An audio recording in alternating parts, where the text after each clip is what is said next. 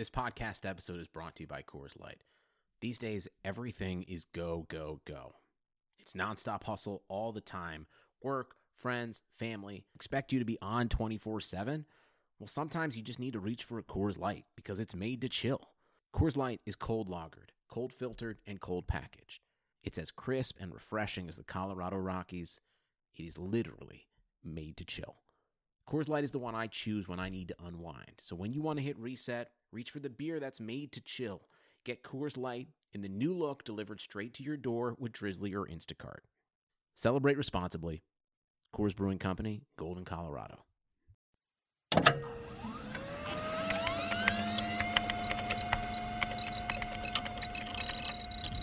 Computer, this is data. I'm an android. I'm a Rangers League basketball. I was processing all of the information. Processing. It's one of those idiots who believe in analytics. Rangers League basketball. Analytics was crap. Does not compute. Just because you got good stats doesn't mean you're a good team. Hello, and welcome to the Lakers Exceptionalism Podcast. My name is Tom Z, joined as always by Tim, a.k.a. Cranjus McBasketball. And Tim, the Lakers lost Game 3 of the NBA Finals, 115-104 to the Miami Heat. Jimmy Butler went absolutely nuclear.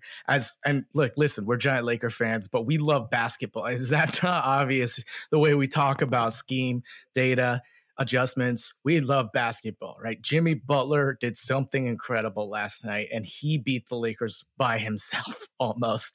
And we'll get into the details of what happened, but I think we just got to start with holy Jimmy Butler. He out LeBron James. He had the ball in his hand every second of the 45 and a half minutes he was on the court. He directed things. He didn't have a single personal foul, Tim. Jimmy Butler, holy cow, right? Yeah, that's surprising, especially for how physical he is on both ends of the court. And, you know, with Miami down a couple players, they can still be successful. And we saw them be successful in previous games when they were doing the right things, but it's just been about cutting down the fat in their approach and really streamlining stuff. And like you said, Jimmy had the ball in his hands a lot. He was the facilitator. He was the playmaker. He was the scorer. He was getting rebounds. I think this was the first game LeBron James in the finals has been out-rebounded, out-assist, and outscored by an opponent or a teammate. Yeah, that's right. So just an incredible game from Jimmy, and really, honestly, a really good, incredible performance from Miami's coaching staff as well. And we'll get into that. And LA threw a couple punches back. So the game within the game, there were a couple standout performances. And, you know, we're obviously sad to see the Lakers lose. If you picked LA in 5 or LA in 6 or LA in 7, like you need a loss along the way to get there. There's a lot, I think, to leave this game feeling good about, but also a good bit to feel concerned with. But I mean, if you just want to feel good, we had 80 in foul trouble, which doesn't usually happen, and he'll probably play more moving forward. LA shot okay on their open or wide open threes, but they can do even better. And 36 of their 41 threes were open or wide open. So that's a good process sign. You can look at the fact that Jimmy did need to do everything. And when he wasn't on the court, LA was killing Miami. And just maybe he might regress from an ISO standpoint, or maybe he'll wear down a little bit. I think there were some things that Miami did that LA just hadn't seen before in the playoffs. And throughout the playoffs, we've seen LA just take a game to adjust to those new concepts that are thrown at them. But now that we've seen it, we should be okay. And then also, if you just look at LA's scoring in transition, we scored like 0.74 points per possession, which is just terrible. And we scored 2 points on 6 putbacks, which are usually like a point and a half each. So there are a lot of little areas that LA could have gotten more points, and the free throws too. Just little areas we can definitely do better, and I would expect for us to perform better moving forward. That you can leave this game feeling good about those areas, but there were also some things we saw that were really smart from Miami that do give me a little bit of concern. Yeah, Miami did a great job adjusting to exploiting the advantages they have. And Jimmy played like LeBron, like I said, and that was not something that we'd seen from him this series. He had a game or two in each series up to this point, but he really put it upon himself to take command of the offense. And the Heat really did struggle in those 2.5 minutes that he wasn't on the court. Kendrick Nunn and Kelly Olynyk pick and roll wasn't getting them anything, obviously. And it was really just all on Jimmy with Goran out and Bam, still kind of like on the fringe of coming back. But, the Lakers, honestly, I was tweeting this all game that I didn't feel like they deserved to be in this game. The Lakers have had one of these games in every series up to this point. This reminded me the most of that 20-point, deficit to Denver in game 3, which also, coincidentally was game 3, now that I think about it. And the Lakers brought themselves back with that 3-2 zone, in the fourth quarter. They didn't really have any business having a shot at that game either.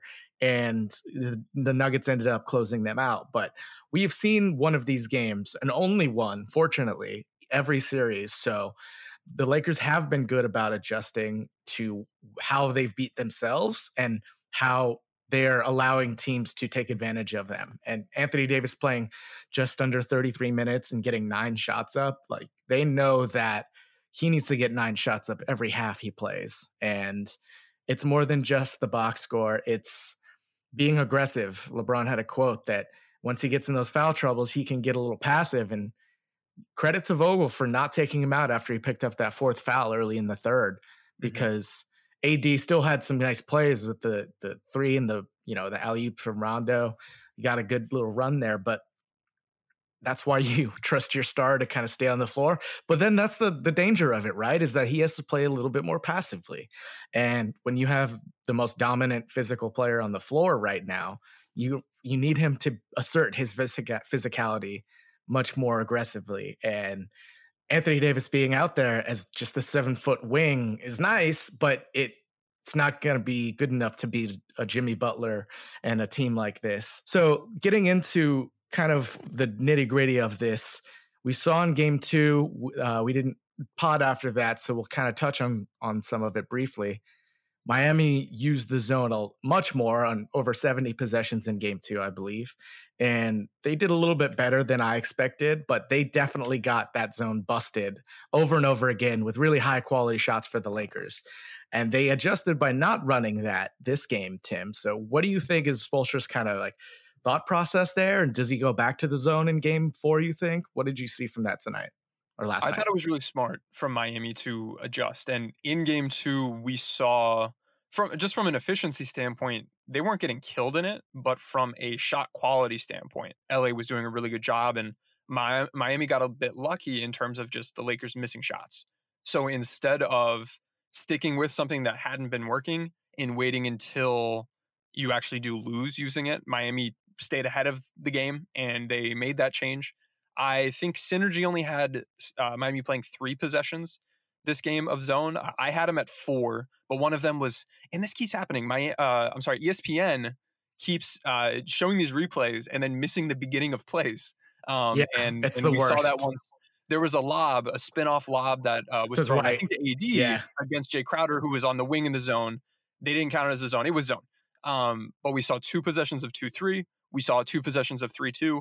And 4 out of 4 times, the Lakers attacked it in a smart way that generated a high-quality look. They scored, I think, 5 points in the 4 possessions, but every single time they knew what they were doing.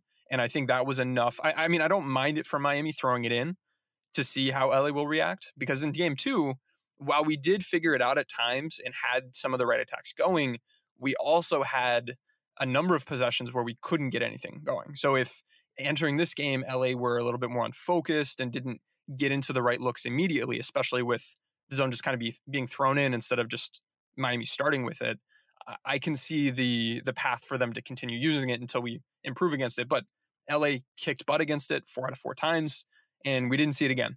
What we did see instead was a man-to-man defense that looked very different from game 1. If we think back to game 1, really what was giving Miami issues defensively was the fact that they were giving up really easy switches. And LA was able to hunt whatever mismatches they wanted and go right after them. And LA wasn't really pressuring the rim enough or pressuring Miami's defense enough to really justify giving up those switches.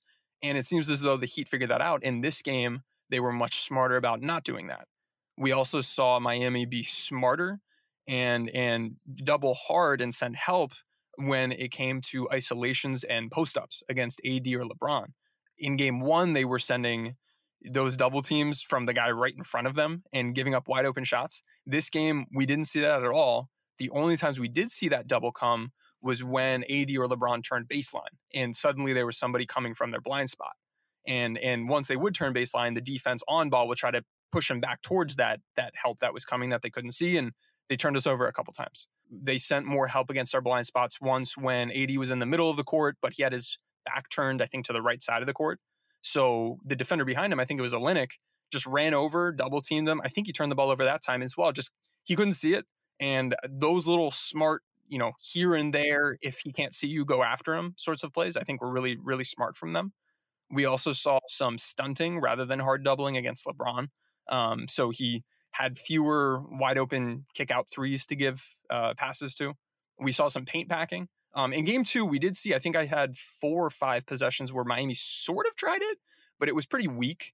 It wasn't, there were guys along the outside of the paint, but not actually in a position to really deter a drive. This game, we saw it, and we saw it done right, and we saw it done the way that we saw it used by Denver, and that worked pretty well for Miami.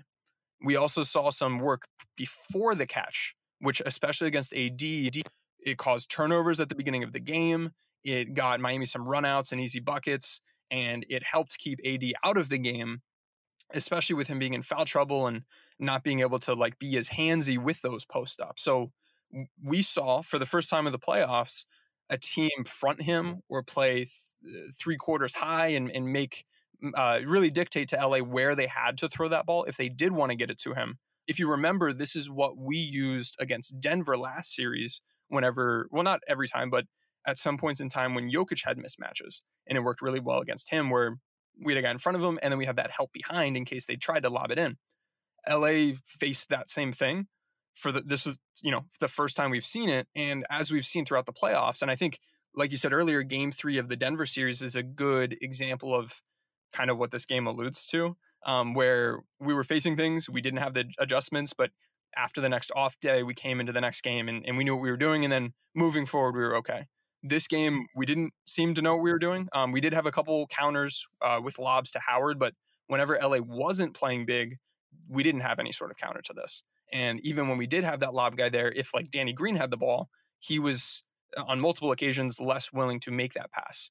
So there are counters. There's more that we can do. You can just flash a guy to the high post and then have AD seal his man off and play high-low, or you can even have AD go set ball screens, and then he's essentially screening 2 defenders instead of 1 defender, and then you can turn the corner. There are a couple different things we can do, but LA was all right. They'll be better moving forward, but I think that was effective as well, not just at lowering our efficiency, but preventing AD from getting those post touches. Overall, we saw Braun get 4 points on 7 isolation possessions, 6 chances, and then he had 1 where he didn't get a shot off.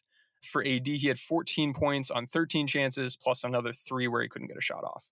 So that's what my logging looks like, and I think that was a really big piece of how Miami slowed down LA in general, and specifically what the Lakers were killing them with in the first game, where we just picked mismatches and went right at them.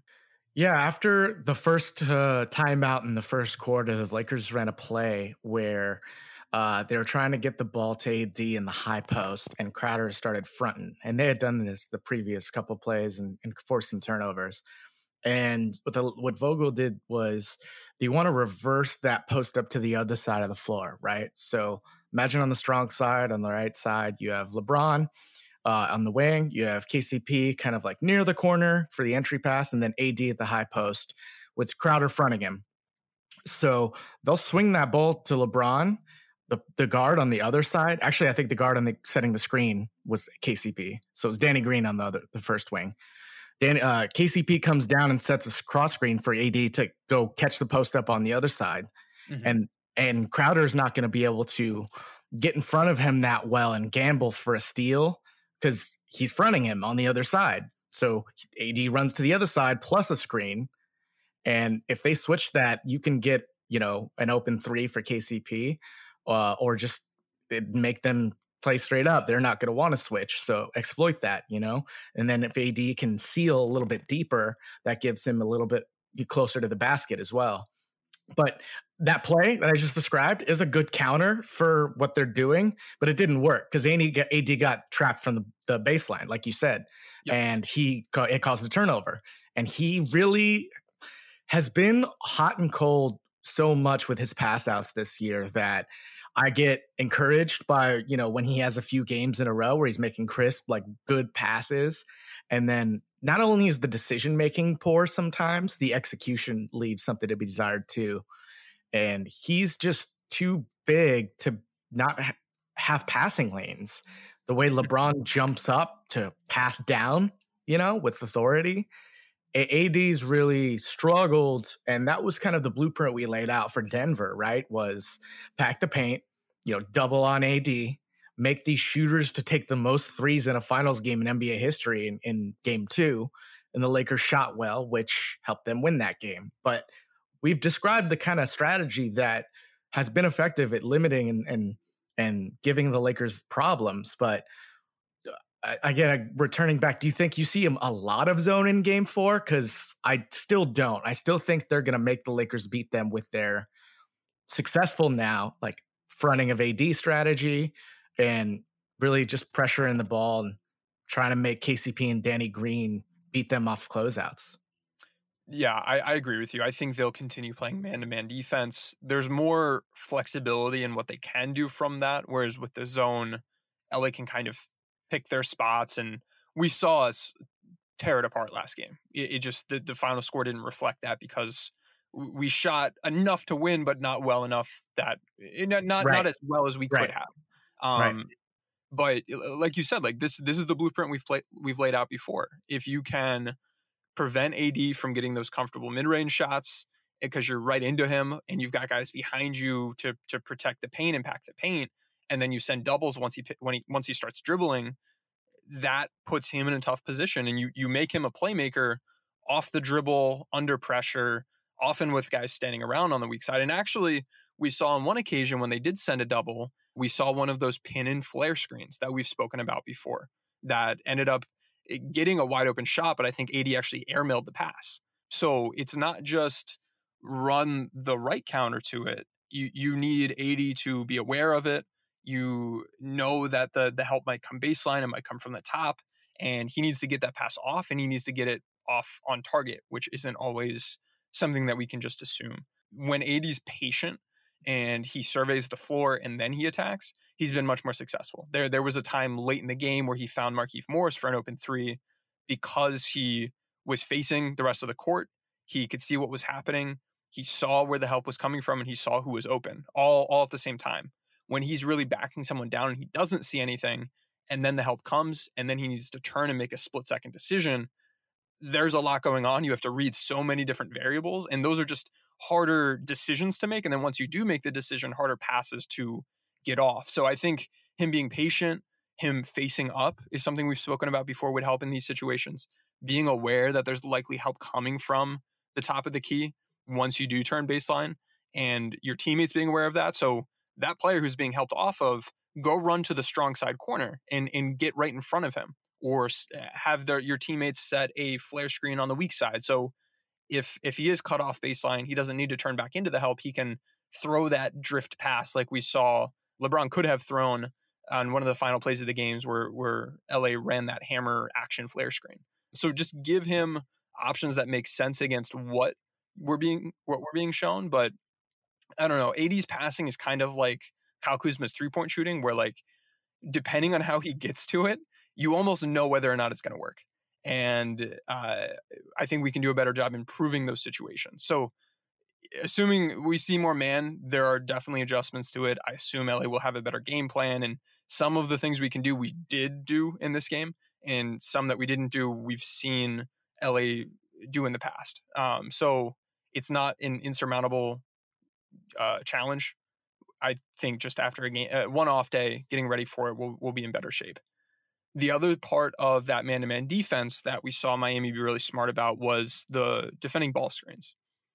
Versus Rajon Rondo, they were going under they were playing drop coverage, which almost every time negated those actions. So Rajon Rondo, for his good and his bad, one of the areas that he usually does pressure the defense is with the pick and roll, but with them defending it that way and him not reading it, him not seeing when he had guys popping wide open, that makes him lose so much value offensively. Versus LeBron, they were often going under ball screens to protect the paint, and he didn't do a great job attacking that. LA didn't counter it well, and we've spoken before about the different counters you can have to that.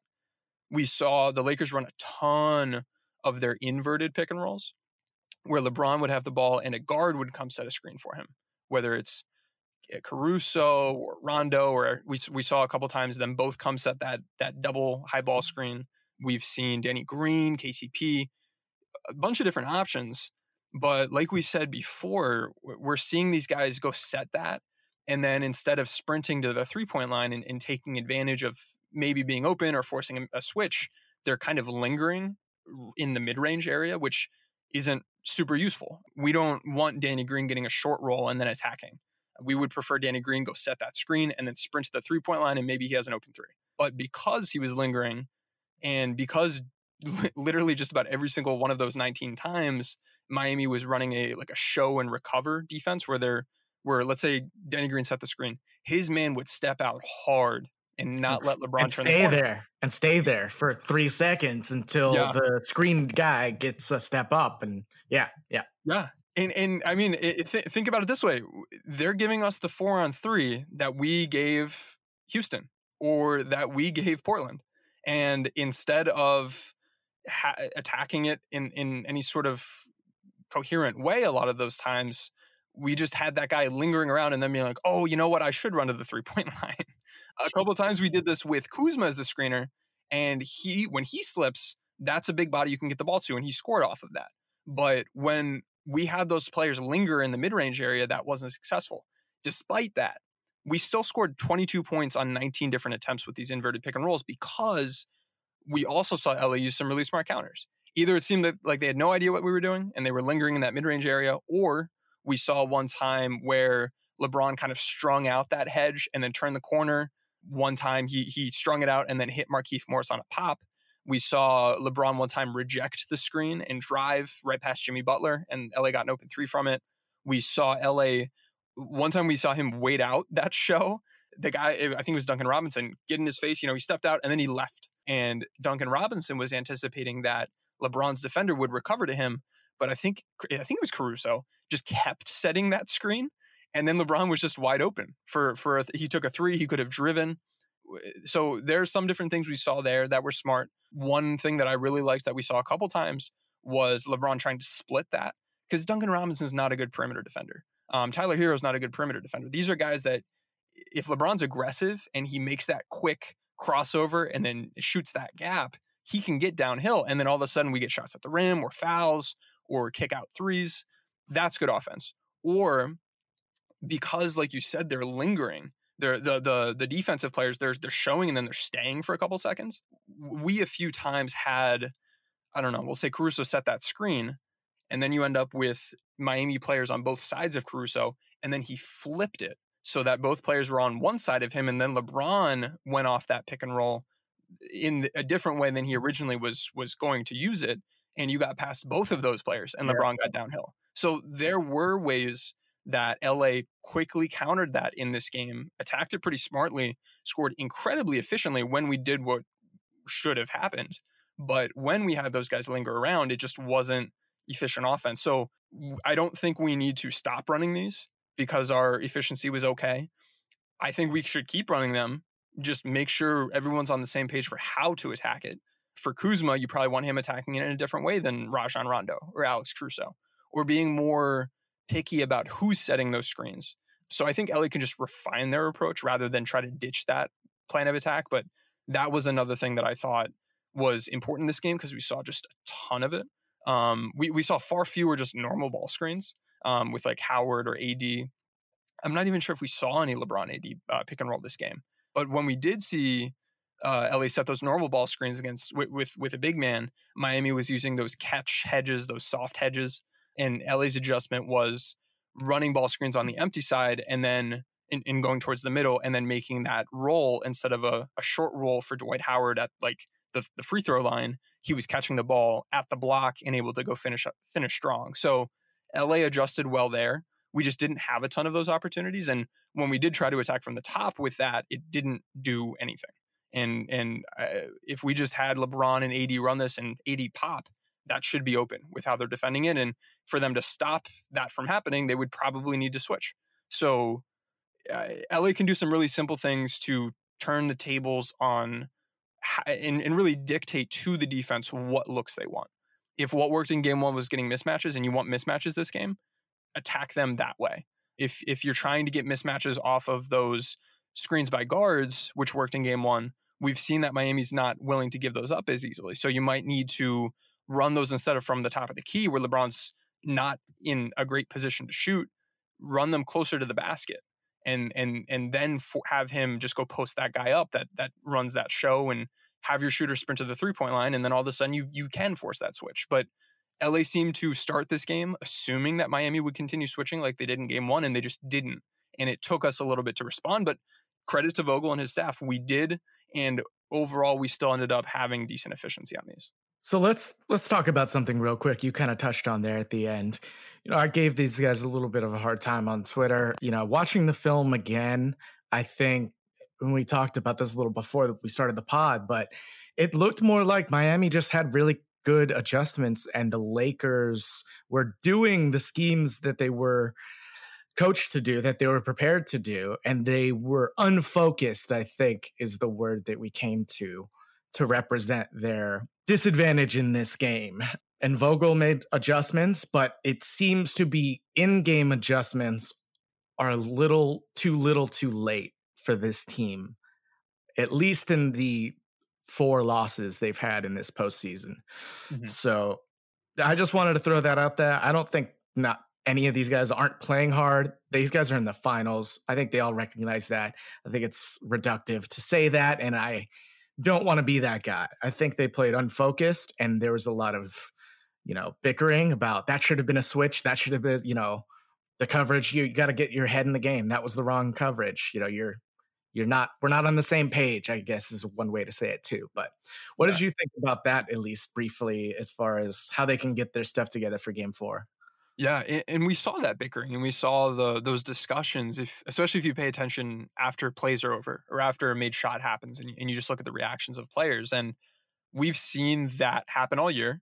That can be a positive thing because these guys are trying to figure out what happened, how to fix it. Commitment, right? We approach it the right way. Those guys are willing to have that feedback. The fact that LeBron and AD are ones often driving that and holding each other accountable helps from a cultural standpoint. But the fact that it happened as much as it did this game lets us know that we were missing some things. And part of it were execution errors. A lot of it, and so much more of it, I noticed on film than watching live, was, I'll give you an example. So defending pin downs, where the Miami big man runs towards the corner, sets a screen, and their guard or Duncan Robinson or whoever sprints off of that along the 3-point line. We had been defending that where we would eventually switch it, but for a split second, we would have Robinson's original man kind of stay on him and then veer off and then take that big. And for the first 2 times we did it, it was fine. And, we ran the coverage we did. It worked well. The third time, later in the game, same action. But this time, Miami knew that we were going to be defending it the way we were. We ran the exact same thing we normally do. The same coverage, the same execution, the same focus, most likely. It was in the game plan. They did what they were supposed to do on this play. But Miami, knowing that was coming, countered this and had that screener slip really early. And because of that, and because we had the screener's man stepping out to meet Robinson, they were just wide open at the rim. And that was really smart. And the fact that they also had a flare screen on the other side of the court so that the other 2 Laker defenders were occupied made sure that when Jay Crowder did slip to the rim, he was completely wide open. So if you want to see that live and say, oh, there should have been help weak side, well, not really. As long as they were defending that flare screen, they shouldn't be like that. That was their job. On the strong side with the pin down, you can say, oh, that was a bad switch. Well, it wasn't until Miami made it a bad switch by countering it the right way. So in that sense, and we saw this a few different times. We saw this with the Chicago action that Miami ran as well, where they ran a pin down into a handoff. LA, one or two or three times defended the action the way we did. We stuck to the game plan. We did the same thing every time, and it worked until it didn't.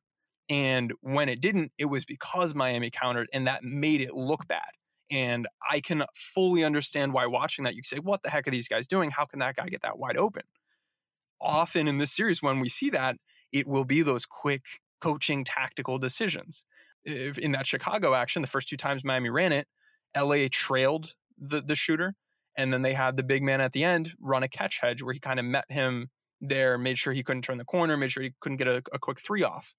Same sort of thing. The third time they ran it, they slipped to the second screener, got a wide open bucket. And then to LA's credit, we adjusted from there on and changed the way we were defending that action. But those are the quick, within the game, those little micro battles that we may only see LA run a specific coverage a couple possessions in a row, and then they switch it, and then they're running something else for a couple possessions in a row, and they switch it again because there's that quick back and forth. So Miami came to play. They made us look stupid on a couple possessions. They made us look unfocused. Some of it truly was a lack of focus, so I don't want to try to invalidate that point. But on some of those occasions, it was a tactical thing. And to LA's credit, we were struggling with it, but we fought and we tried to keep making adjustments. And after the game, you saw Frank Vogel interviewed, and he said, we weren't lazy. This wasn't an effort thing. This was an execution thing. Because I think he sees what we're seeing. So LA is trying to play that game. Like the two of us have said multiple times, they're not the quickest of teams at adjusting. And it just so happens that we're playing the quickest team at adjusting. And like Miami right now, they're down a couple guys, but in general, they were the 5 seed. They weren't the most talented team in the playoffs, but they're probably the best coach team in the playoffs. This is kind of like a March Madness run where all of a sudden you have like a VCU who has a really smart defensive scheme, or you have a team like, it's been so long since college basketball, a team like Wofford or somebody who has a really good offensive scheme, and they make those Cinderella runs. It's crazy that we've seen that same sort of thing in a 7-game series in the playoffs, but there's a reason Miami's here. Miami didn't just face a bunch of injured teams and make it to the finals. Like, they're legit good, and they're better than they should be because of their coaching. So I think it's definitely on us to at least recognize that. And it plays, right into this podcast really well because it gives us that game within the game. Yep. But at times it'll make us look dumb. So that's going to happen. It's going to keep happening. But I really enjoyed that back and forth on film. Watching it live, I didn't. Sure. But yeah, there's a lot to appreciate and learn from this Miami team. Just in general, if you're a basketball fan or a coach or want to get into coaching.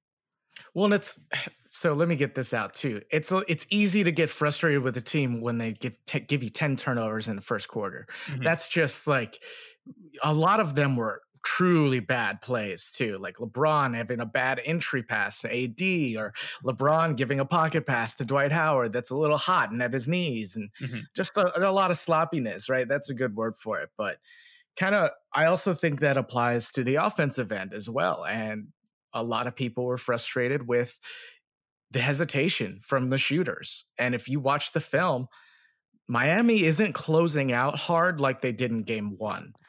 Guys like Caruso and KCP and Danny Green even were kind of getting to the rim and creating for others because they were closing out wildly with, Tyler Hero can't close out great, but now they're closing out a little short and they're not contesting straight away.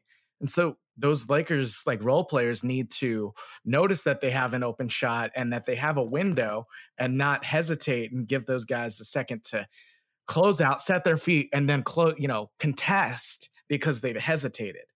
So I think there's little things on offense where Vogel will point out, this is the shot you need to take because this is a better shot than a Rondo forced, driving layup with over 3 guys. So things like that, it goes on the offensive end as well. Just knowing, hey, when you get this ball in this spot after this swing, that's the shot. You got to take that shot. So I've noticed a lot of those in the film. But really quickly here, before we move on to the biggest X factor of the game of Jimmy Butler, I wanted to mention the Lakers bench and Kyle Kuzma. I don't have any numbers. We didn't talking about Kuzma. I just want to throw a shout out. I thought he played really well. both on offense and defense. He had a couple plays on defense that he got by Jimmy, making a nice play, but he was good at staying down on pump fakes, not letting Jimmy kind of get that rhythm of backing a guy down from the high post to the mid post. I thought Kuz was good. He shot the balls cleanly and quickly, and when they closed out on him, he tried to get to the rim and swing it. I just, watching the film again, Kuzma, we had a Kuzma game finally. He scored 19 points. It's been a while. Yeah, he played really well, and I was happy to see the results there along with that process. Like you said, he was more decisive. He's one of our players that will actually attack the rim, and at times he'll still pump fake nobody if there's somebody not in front of him and give the defense a chance to close out. Air Magic Johnson pass. Yeah, but at the same time, he in that matchup against Jimmy Butler, he held him down fairly well. That was his most common matchup of this game. He got a steal. Jimmy missed a couple shots. He did a good job staying in front. And Jimmy Butler's an amazing player, and he's gonna hit some shots. But Kuzma did a great job there. And offensively, when we had KCP and Danny Green really struggling with those inverted ball screens that should have been ghost screens but weren't, Kuzma came in, ran one ghost screen, we got a mismatch. Ran another, got an open three. Ran a third one, slipped it, got a shot at the rim. Making quick decisions, or whoever that player is, just run your route. Let LeBron be the quarterback. You don't need to try to think that possession through with how that action works. Run your route. We're getting a show and recover. If you slip to the rim, that should be open, but don't do it if there are guys in the paint. If you sprint to the three-point line, that should get you open or create a mismatch. And those worked in games 1 and 2. So just decisiveness is so key in the finals. Like, it's not just a performance thing where guys don't hit shots or they're hesitant, and those really matter. But being able to think and trust your instincts and make quick decisions in those high-pressure moments is something that I was really pleased with how Kuz showed out in this game 3. So I don't have any problem with him playing more. I can understand why LA may be hesitant to play Danny Green as much as they did, or play KCP or Rondo later in the game when Jimmy Butler might be hunting them as mismatches. But Kuzma did a great job. Yeah, that's a really good call out. Yeah, so I just wanted to give him a shout out. A lot of things that don't show up on the box score per se, but he gave the Lakers, and Markieff, of course, as well, a little bit of a boost in those role player output because the starters were struggling so much. But we got to get to Jimmy Butler. Jimmy Butler, 40 points. Was it 11 rebounds, 13 assists, 2 blocks, 2 steals, 5 turnovers, 0 personal fouls. No threes. No threes attempted. He was 14 of 20 and 12 of 14 from the free throw line. I mean, Jimmy was doing it all, man. He was the quarterback on the team. He was, even though, like, I'm trying to look up his potential assists right now, and I'm not going to the right place. It's giving me like the regular season, but man, watching that film again, he must have had like 20, 25 potential assists, because Tyler Hero was 6 of 18. They missed open shots. Olynyk had a good game, but he missed a couple of wide open threes. He went 3 for 5, which is great, but Andre Iguodala got a wide open corner 3 he missed. Tyler Hero was 2 for 7. Duncan Robinson's 3 for 10. Jay Crowder's 2 for 8. That's not great. Yeah. That's where Jimmy got these guys a lot more than they gave him. So Jimmy went nuclear and really put this team on their back. Do you think that he can do this for an entire series? I do expect we'll see Bam at some point to change up the chemistry of these matchups. But do you think Jimmy Butler can do what he did, or can the Lakers find ways of taking the ball out of his hands the way they did with those amazing scores in the previous rounds? Yes and no. This is a challenging series, not just because of Jimmy, and I don't want to paint this as Jimmy Butler's a more dynamic scorer than James Harden or Dame Lillard, and therefore you can't play him. That's not what I'm saying. That's not what I'm saying. Aggregator. It's the supporting cast from a personnel standpoint and from an X's and O's standpoint that make it so you can't play him that same way. Or if you do, they'll probably burn you. And we saw the Lakers in this game when they ran harder hedges, or when they often they were actually switching, but I'd categorize the Lakers switches in two different ways. They had catch hedge sort of switches where the guy met whoever the ball handler was and then they switched. Or there were a couple times where we actually had that man show hard and then he switched onto the player. While at the same time, the original defender bailed on their original player and took the screener, which actually worked out really well. It was a much better, more effective. I think Miami got one shot in the 7 times that LA ran this. But against those catch switches, Miami countered him really well. Jimmy Butler is often the screener in a lot of these actions on these handoffs and different things. So he's able to benefit from chaos created by Duncan Robinson or from Kelly Olynyk slipping or Kelly Olynyk popping. I was able to pull up the potential assist number. 26. He had 26. I told you, dude. I told you. Crazy. 106 passes. Like 1 out of every 4 of his passes right? to a shot from someone. That's insane. And the thing is, I don't know if that's going to go down all that much. Like he played like 45 minutes, but if they're smart, and they are, we know they are, they're going to continue running their offense through Jimmy Butler. And if we look at how he scored his 40 points, which I sat through and broke down, 16 of those were isolating against his man. It wasn't a mismatch. It wasn't transition or from a pick and roll or anything. It was just Jimmy going at his dude. He had 2 against KCP, 4 points against Kuz, 2 against Green, 6 on Morris, and 2 on LeBron. That's half our team right there. He also had 8 points in isolation mismatches and another 4 posting up Caruso or KCP. He had 7 points in transition, which it's harder to take that away. He had 2 points because LA botched one of the ghost screens that we like to run and Miami likes to run, and we can't seem to figure out how to defend, or we couldn't last game. He scored 2 points attacking from a pick and roll, and he had 1 point on a free throw because he got fouled attacking the rim after a handoff. But the fact that so many of his points are isolating and not from some action, that makes me worried because that's harder to take away. If you do want to take that away, you're sending a double team, or you're doing some of those things that we've seen teams do against the Lakers, where you're pre-rotating or you're stunting hard or you're packing the paint. But Miami has enough movement and they run enough actions constantly that it makes it harder to pack the paint and not get burned with pin downs or flare screens. You can't be stunting off of Duncan Robinson. It's so much more difficult when they have the shooters that they do and the motion that they have to try to be more creative. We can't do the same things we did against Houston or against Portland because they're going to beat us if we do those same if we run those same coverages. So it's a tough situation. If you think about how Miami can attack and how they've shown they're willing to attack from a ball screen coverage, if you're dropping, they'll pick and pop. If you're running those catch hedges or any harder coverages and they're going to slip it. And they killed us with those. If you switch, they're going to go after these mismatches. So you really are picking a poison. It's not picking, oh, this one's the good option. It's a lot of bad options. And because Bam Adebayo isn't that screener, and because they have Kelly Olynyk often as the screener, they're completely dynamic. It's almost harder to guard because every single one of those options is easily available. No matter what your coverage is, as long as Miami adjusts quickly, which they have been, they're going to be, they are at least able to beat it.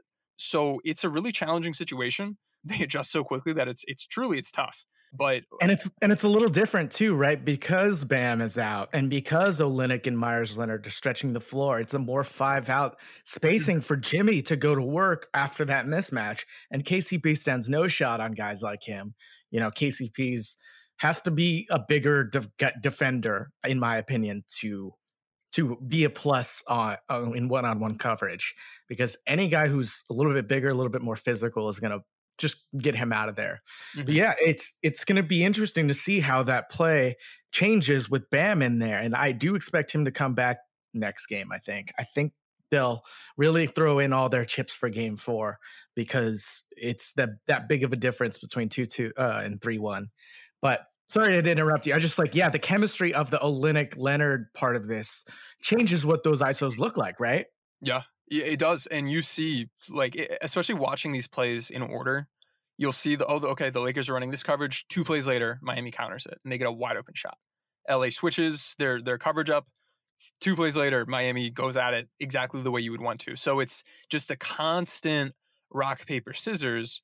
And it's fascinating to watch, but as a Laker fan, it's a little scary because they have the answer to anything, any one of those conventional coverages we can do, and the unconventional stuff where you bring extra help is less appealing because of that 5-out, because of that chemistry, because of the motion they run.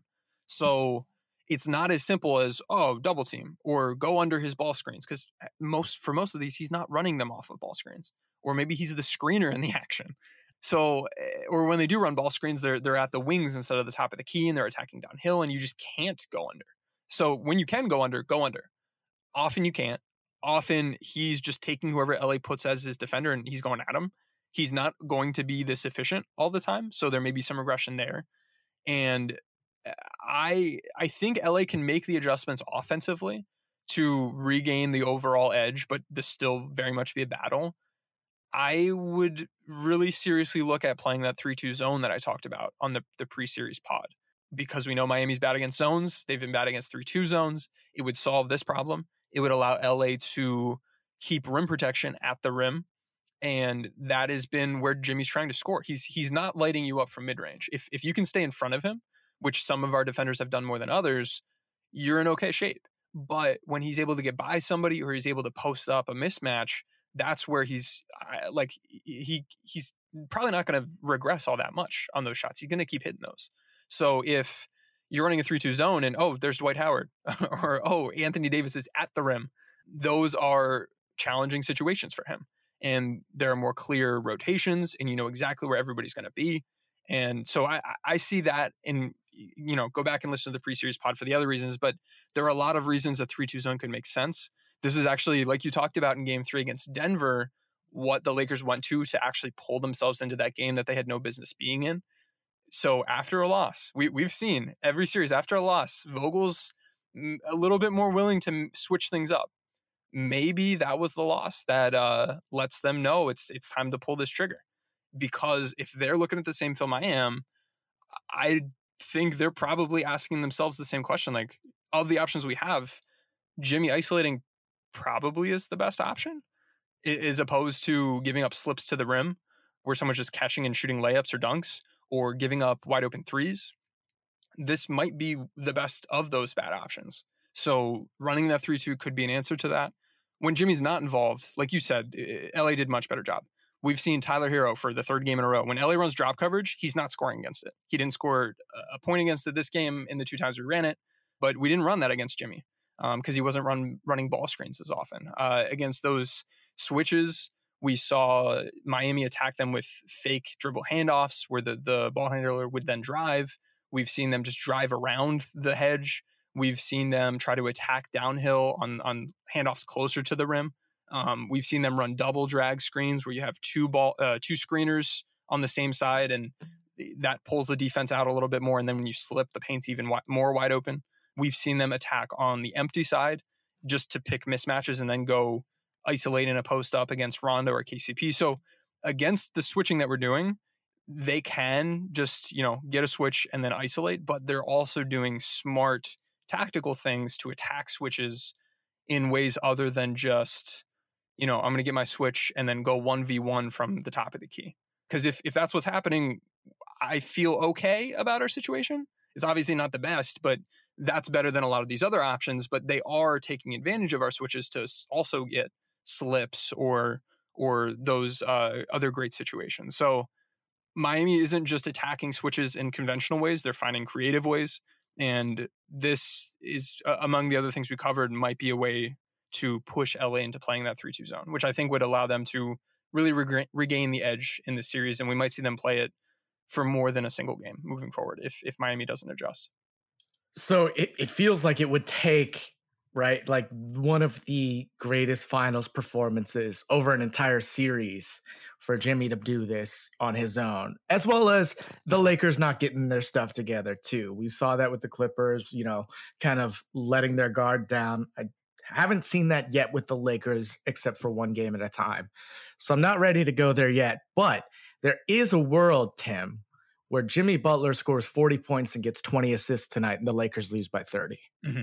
Yeah, that could happen. And he's going to have those opportunities because especially if we're looking at points, rebounds, and assists. When we talk about rebounds, their bigs are often trying to box out. They're not the best individual defensive rebounders, but the numbers that we have on them tell us that the team rebounds better when they're on the court. And we have numbers showing how often they're boxing out. So we know Kelly Olynyk, he's not going to go beat LeBron for the rebound. He's going to box somebody out and then let his other players take care of that. And that player is often Jimmy Butler. And Jimmy Butler in our data, he doesn't have blow you away rebound numbers from a raw number standpoint, but when you look at his success rate pulling in rebounds, especially relative to the circumstance he has, and we have numbers to look at that, how often they're contested, how far they are from the rim, how often his teammates box out, he's an elite defensive rebounder and offensive rebounder. So that's going to continue happening. The assists, like we said, as long as Bam and Dragic are out, they're going to keep running offense through this guy. So he's going to have 20 to 30 potential assists a game. It's just a matter of how high quality are they and are players hitting their shots. So we can see anywhere from, 6 to 20 assists for him. And then the points, as long as LA is picking their poison between these different things and playing man-to-man defense, I can very easily see a world where they say, all right, if you're going to beat us this way. And Jimmy might put up another couple of these performances if we're giving him favorable matchups. Now, he might get worn down. He might have an off day shooting. There are a number of different things that could go in LA's favor, and this could very easily fall apart. But the margin of error is so much smaller, right? When a guy has to be that good every night. But it's still a favorable situation because he's picking mismatches. And even when he's not, he can attack a lot of these guys with the force and control he has to get to the rim, collect himself, and then go up. And maybe not always making the shot, but even drawing fouls too. Like he's going to be able to go at our defenders. This is a weakness we knew about the Lakers. That was a big reason I wanted to play Miami instead of Boston is we don't have wing defense. And we're seeing that come out. Where the points Jimmy Butler is putting up aren't against AD. They're not against LeBron. They're against everybody else. And until we can find a way to keep, and even we saw LeBron getting blown by against Jimmy. Jimmy's just so good right now. If we can put AD on him more, that would be interesting. That might lead to more foul trouble for AD. If we can zone up, I think that solves a lot of these issues. But like you said, it's going to take a great historical performance, but we may be in a scenario where both teams say, you know what, sure, that if that's what you're giving us, that's what we're going to go for. And this is our best player. We're going to let him be our best player. And odds are you're still going to, rotate and try to help, and we're going to get open threes from it. So we may see more of this. It may not always work, but they're going to go down swinging. And this isn't the worst way in the world for Miami to be playing right now with Jimmy Butler attacking KCP or Rajon Rondo. Lakers deserve to lose this game. Like I said, it was kind of a miracle that they were in it to begin with. Their bench played really well with 38 points from Keith and Kuz. But Tim, are the Lakers in trouble here? We gave Miami their credit right here, but are they in trouble long term? They are in a situation like they were after Game 3 of last series, where given everything that's happened, if nothing changes, this is a battle, and there is a path forward that leads to LA losing this series. LA just needs to be able to adjust. And in this series, unlike last series, there are fewer options to adjust. And we know that the opposing team has more options to continue countering and playing that chess game. So I don't think LA is cooked. We're this isn't over. We're up 2-1. We're in a great situation. This team is still missing two of their best three players, who they may be getting back at some point soon. Especially now we know we're going to a Game 5. They're going to have that extra rest day off. We're going to have game Tuesday and then a game not until Friday. So if they win Game 2, that would mean a lot of things continue to not go so well, and we're probably in trouble. And they may be coming back with continued coaching edge plus a boost to their roster. But if LA can lock in and win this next game and show that we have those adjustments, we are going to give Vogel all the praise, because it's not just him needing to out-adjust D'Antoni. It's him needing to out-adjust or at least hold serve against the best coach in the league at this stuff. And it's going to be a challenge. And I don't want to say that LA's in trouble in terms of like, hey, we're going to lose the series, but if we just look at like the odds on the series right now, I think it's like plus 900. There's more than a 1 in 9 chance that Miami can turn this one around. So I'm not saying go bet that, but I think this will be more of a battle than that may indicate. And a lot of what we saw in game 3 is pointing in that direction. But we may get to game 4 and LA runs a 3-2 zone and Miami can't score against it, and then this one's over pretty quickly. So we could be in trouble. There's a lot in front of us. We have plenty of opportunity. I don't want to be the doom and gloom guy, but there are real challenges ahead. It's going to take performances going in a certain team's direction for Miami to be winning, but the stage is set. They have their opportunity. If they can keep playing really well and defending really well, and AD somehow only gets however many, what do you have, 9 shots or something? The path is there. We've seen how to defend this Laker team, and Miami knows how to, and they're able to adjust. So I feel much differently now than I did 24 hours ago, or actually more like after game 1. Because after game 2, I said, oh crap, Miami has a lot going on offensively. I can see how they're able to take advantage of us. We might be in trouble. We didn't get to pod, so you guys didn't get to hear that. But we saw that materialize in game 3. Offensively, I think LA is able to make all the adjustments we need to. And then even if Jimmy's putting up crazy numbers, if we figure out those offensive adjustments, we should be fine and we should win the series. So a lot needs to go wrong, but a lot could, in theory, go wrong, but I don't believe it will. Yeah, I still remain confident, but there are things to be concerned by. I felt like KCP and Danny Green were a little bit under their not just performance, but their physical output. You know, we saw Danny Green leave a good portion of game 2 with like that left hip flexor, I think it was. And there was also a sequence in game 1 where KCP was on the ground like 3 straight plays, really diving after balls and getting in a scrum with like Jay Crowder and other guys. And he came up really like he stayed on the defensive end, just kind of unable to get up the court. They looked a little bit just beat up, man. They've been in the bubble like damn near 90 days now. And it's not an excuse. I just wonder if those guys particularly are feeling a little bit beat up is what I felt last night, with Caruso and Kuzma bringing a little bit more juice to the lineup. But just again, quickly here before we get out, is any of this scheme or adjustment that you expect to see from the Lakers rotation based? We haven't talked a lot about them changing the rotation this series because I guess we felt they've had the personnel that they should. Do you still feel that way? I think I don't have any huge recommendations or takeaways from a personnel standpoint. If we do play zone, we should be playing bigger. I think we have an edge against how they're defending AD when we have a lob threat. And I mean, for what, the 4th series in a row, we see open lobs that aren't thrown. So if they're seeing them and they're going to throw them, great, do it. But if they don't, we lose that benefit to an extent. But if we can continue asserting our will from a rebounding standpoint, that would be beneficial. And I think there's a path here where playing Howard more, playing the right way offensively, utilizing those lobs, makes AD's life easier. It allows us to get more second chance opportunities. It allows us to break what they're trying to do defensively.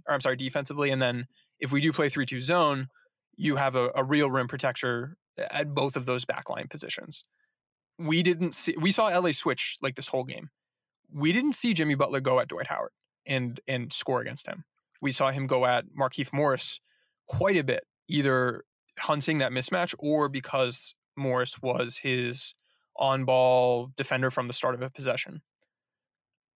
If he's being beaten one-on-one like that, you lose a lot of the value that his versatility brings to the team defensively.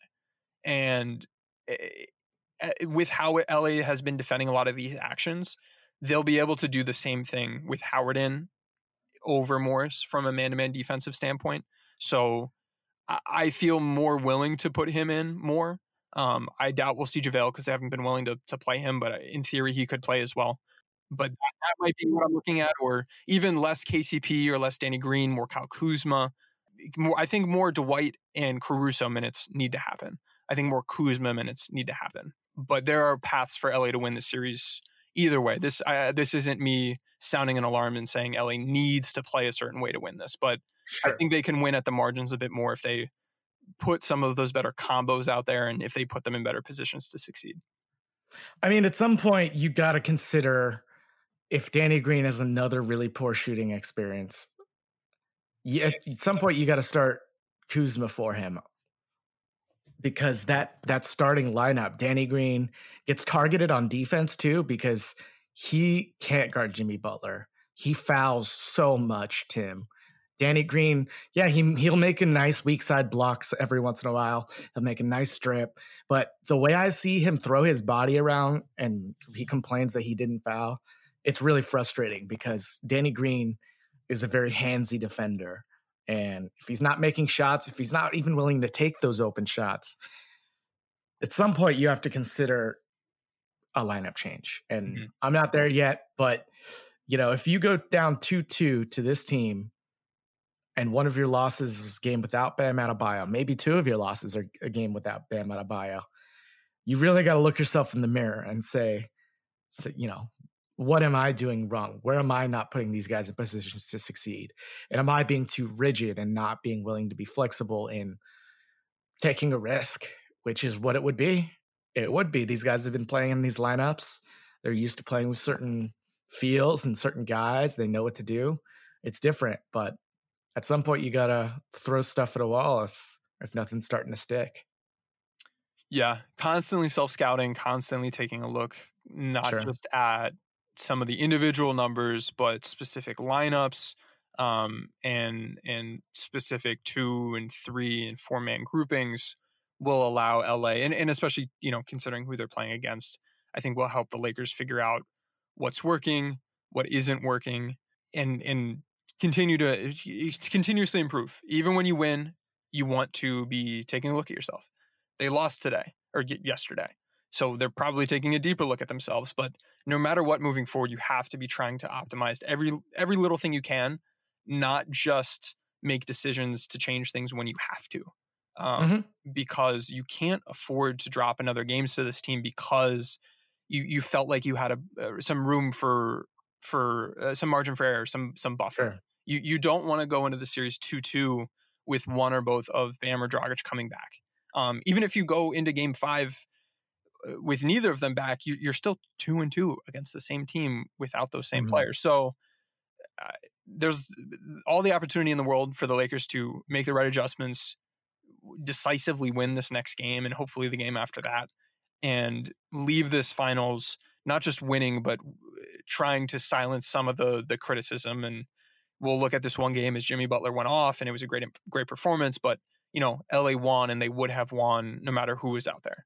I don't want to limp into Game 5 2-2 and then barely beat or win in 7 games against this team plus Bam or plus Dragic, because not just from a title standpoint, but moving forward with what that title would mean, it definitely allows for more questions to be asked and way more drama that doesn't need to happen as long as LA wins at these margins, makes the adjustments, and kicks some butt in Game 4. Yeah, I get it. Trust me, it would be poetic for the Lakers to win in 5 in every series at least. So I'm pulling for that. I think we're both cautiously optimistic for the Lakers' chances in Game 4, and we'll try and come right after that game and get to you guys soon. I'll talk to you next time. Sugar Ray Leonard, Roberto Duran, Marvelous Marvin Hagler, and Thomas Hearns. Legends, whose 4-way rivalry defined one of the greatest eras in boxing history. Relive their decade of dominance in the new Showtime sports documentary, The Kings, a 4-part series premiering Sunday, June 6th, only on Showtime. Whether you're a world-class athlete or a podcaster like me, we all understand the importance of mental and physical well-being and proper recovery for top-notch performance. That's why I'm excited that Unified Healing is sponsoring podcasts on the Blue Wire Network. Unified Healing is a new and super innovative global network of wellness centers powered by Energy Enhancement System, or EE System. If you haven't heard of the EE System yet, then you'll want to listen up. This technology promotes wellness, deep relaxation, purification, and rejuvenation. Wherever you are across the globe, access to a center is easy and affordable. Interested in experiencing the EE System technology for yourself? go to unifiedhealing.com/Blue Wire to learn more and find a center near you. That's unified, UNIFYD, healing.com/Blue Wire. No material or testimonials on the Unified Healing website are intended to be viewed as medical advice or a substitute for professional medical advice, diagnosis, or treatment.